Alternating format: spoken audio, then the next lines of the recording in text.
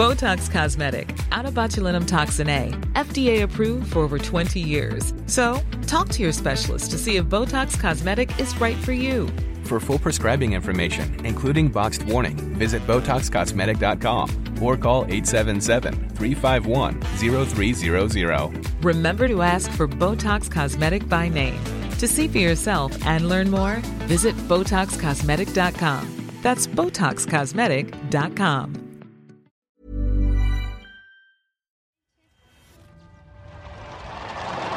When you put a modern person in an ancient institution, they will be destroyed.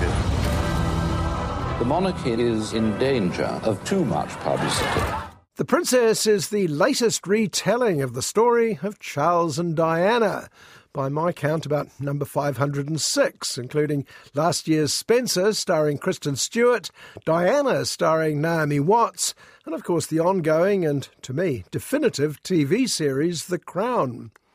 Now, I would have thought these would have told us all anyone could possibly want to know about the story, from fairy tale beginnings to perfect tragedy ending. Could I ask you first, Your Royal Highness, what was your instant impression? Well, I remember thinking what a very jolly and amusing and attractive 16-year-old she was. I don't know what you thought of me. But... Pretty amazing. But no, I failed to account for the fact that for fans of the royal soap opera, there's never enough. Well, this version uses a similar technique to previous celebrity documentaries like Senna, about the late Formula One driver Ayrton Senna, and Amy, about the late pop star Amy Winehouse. Contemporary footage, no commentary or subsidiary interviews. Sweet, kind. The princess has been the best thing to happen to the monarchy in centuries. Did you get a chance to see her? Yes! Diana is very big news everywhere. She's got the common touch. And while much of this footage is familiar, you might say over-familiar, it does offer one thing that a drama can't. You actually see Diana, and there was nobody quite like the real thing. The prince realises that he's taking second place. By the way, a hollow and tormented marriage are giving the British media and its public little else to talk about. It was Diana's elusiveness that captured people's attention, as much as the fact that she'd married the heir to the throne. Was she really the sweet, not particularly bright ingenue she initially sold herself as? Was she the later, more confident pop star, keen to connect with the fans? Did she really turn into the bitter woman scorned, out for revenge? Just give me one question, mate. Out. She's been pushed from the word go. It's the media that's causing the problems. Leave them alone. Lady Diana. As much as anything, The Princess is about the people making those sorts of decisions. The media, the pundits, and of course the public. The people's role in the build-up of Diana was critical, both driving up the market and then complaining about the people they employed to deliver their daily fix. She's been through the worst that can be thrown at her. I think we've got an unhealthy obsession. I think she's very close to being a monster. As the HBO-produced documentary continues, Diana herself starts to fade into the background, replaced by endless reactions to her from would-be experts, both professional and self-appointed. It's instructive to have our noses rubbed in what's essentially the birth of the whole social media phenomenon, long before the outlet for it had been invented. She has a sick mind. She likes to be with people. She likes to be bloody well watched. That's ridiculous. She has been humiliated. The worst aspect of the story was watching the media and the public, each egging the other on, turn on their one-time darling as the royal marriage fell apart.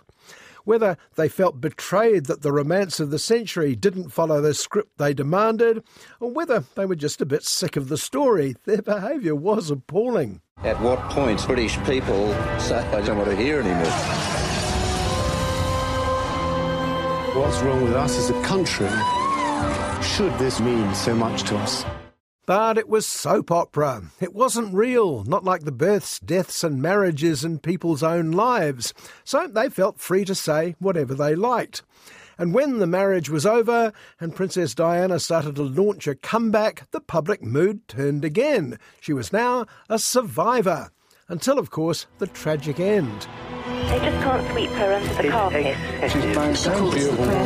Doomed to continue. Wait. Separate lives. Very energetic.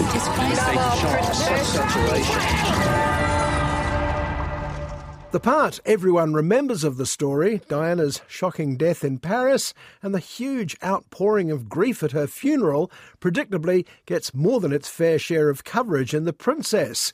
But it got more than its fair share in real life too.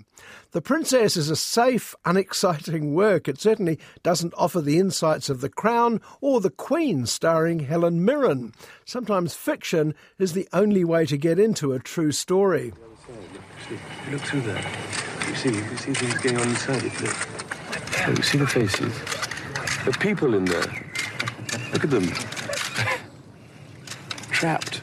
The most telling bit of The Princess is right at the beginning. A bunch of English holidaymakers in Paris are trying out their new video camera in the car, just as they pass a crowd of paparazzi waiting for Diana to emerge from a restaurant. 5 minutes later, everything had changed. Blasé curiosity turned into morbid fascination, a fascination that's lasted 25 years now. Wow. Guys, look at this. That's good. Someone's out there very important. Oh, hey, is that her?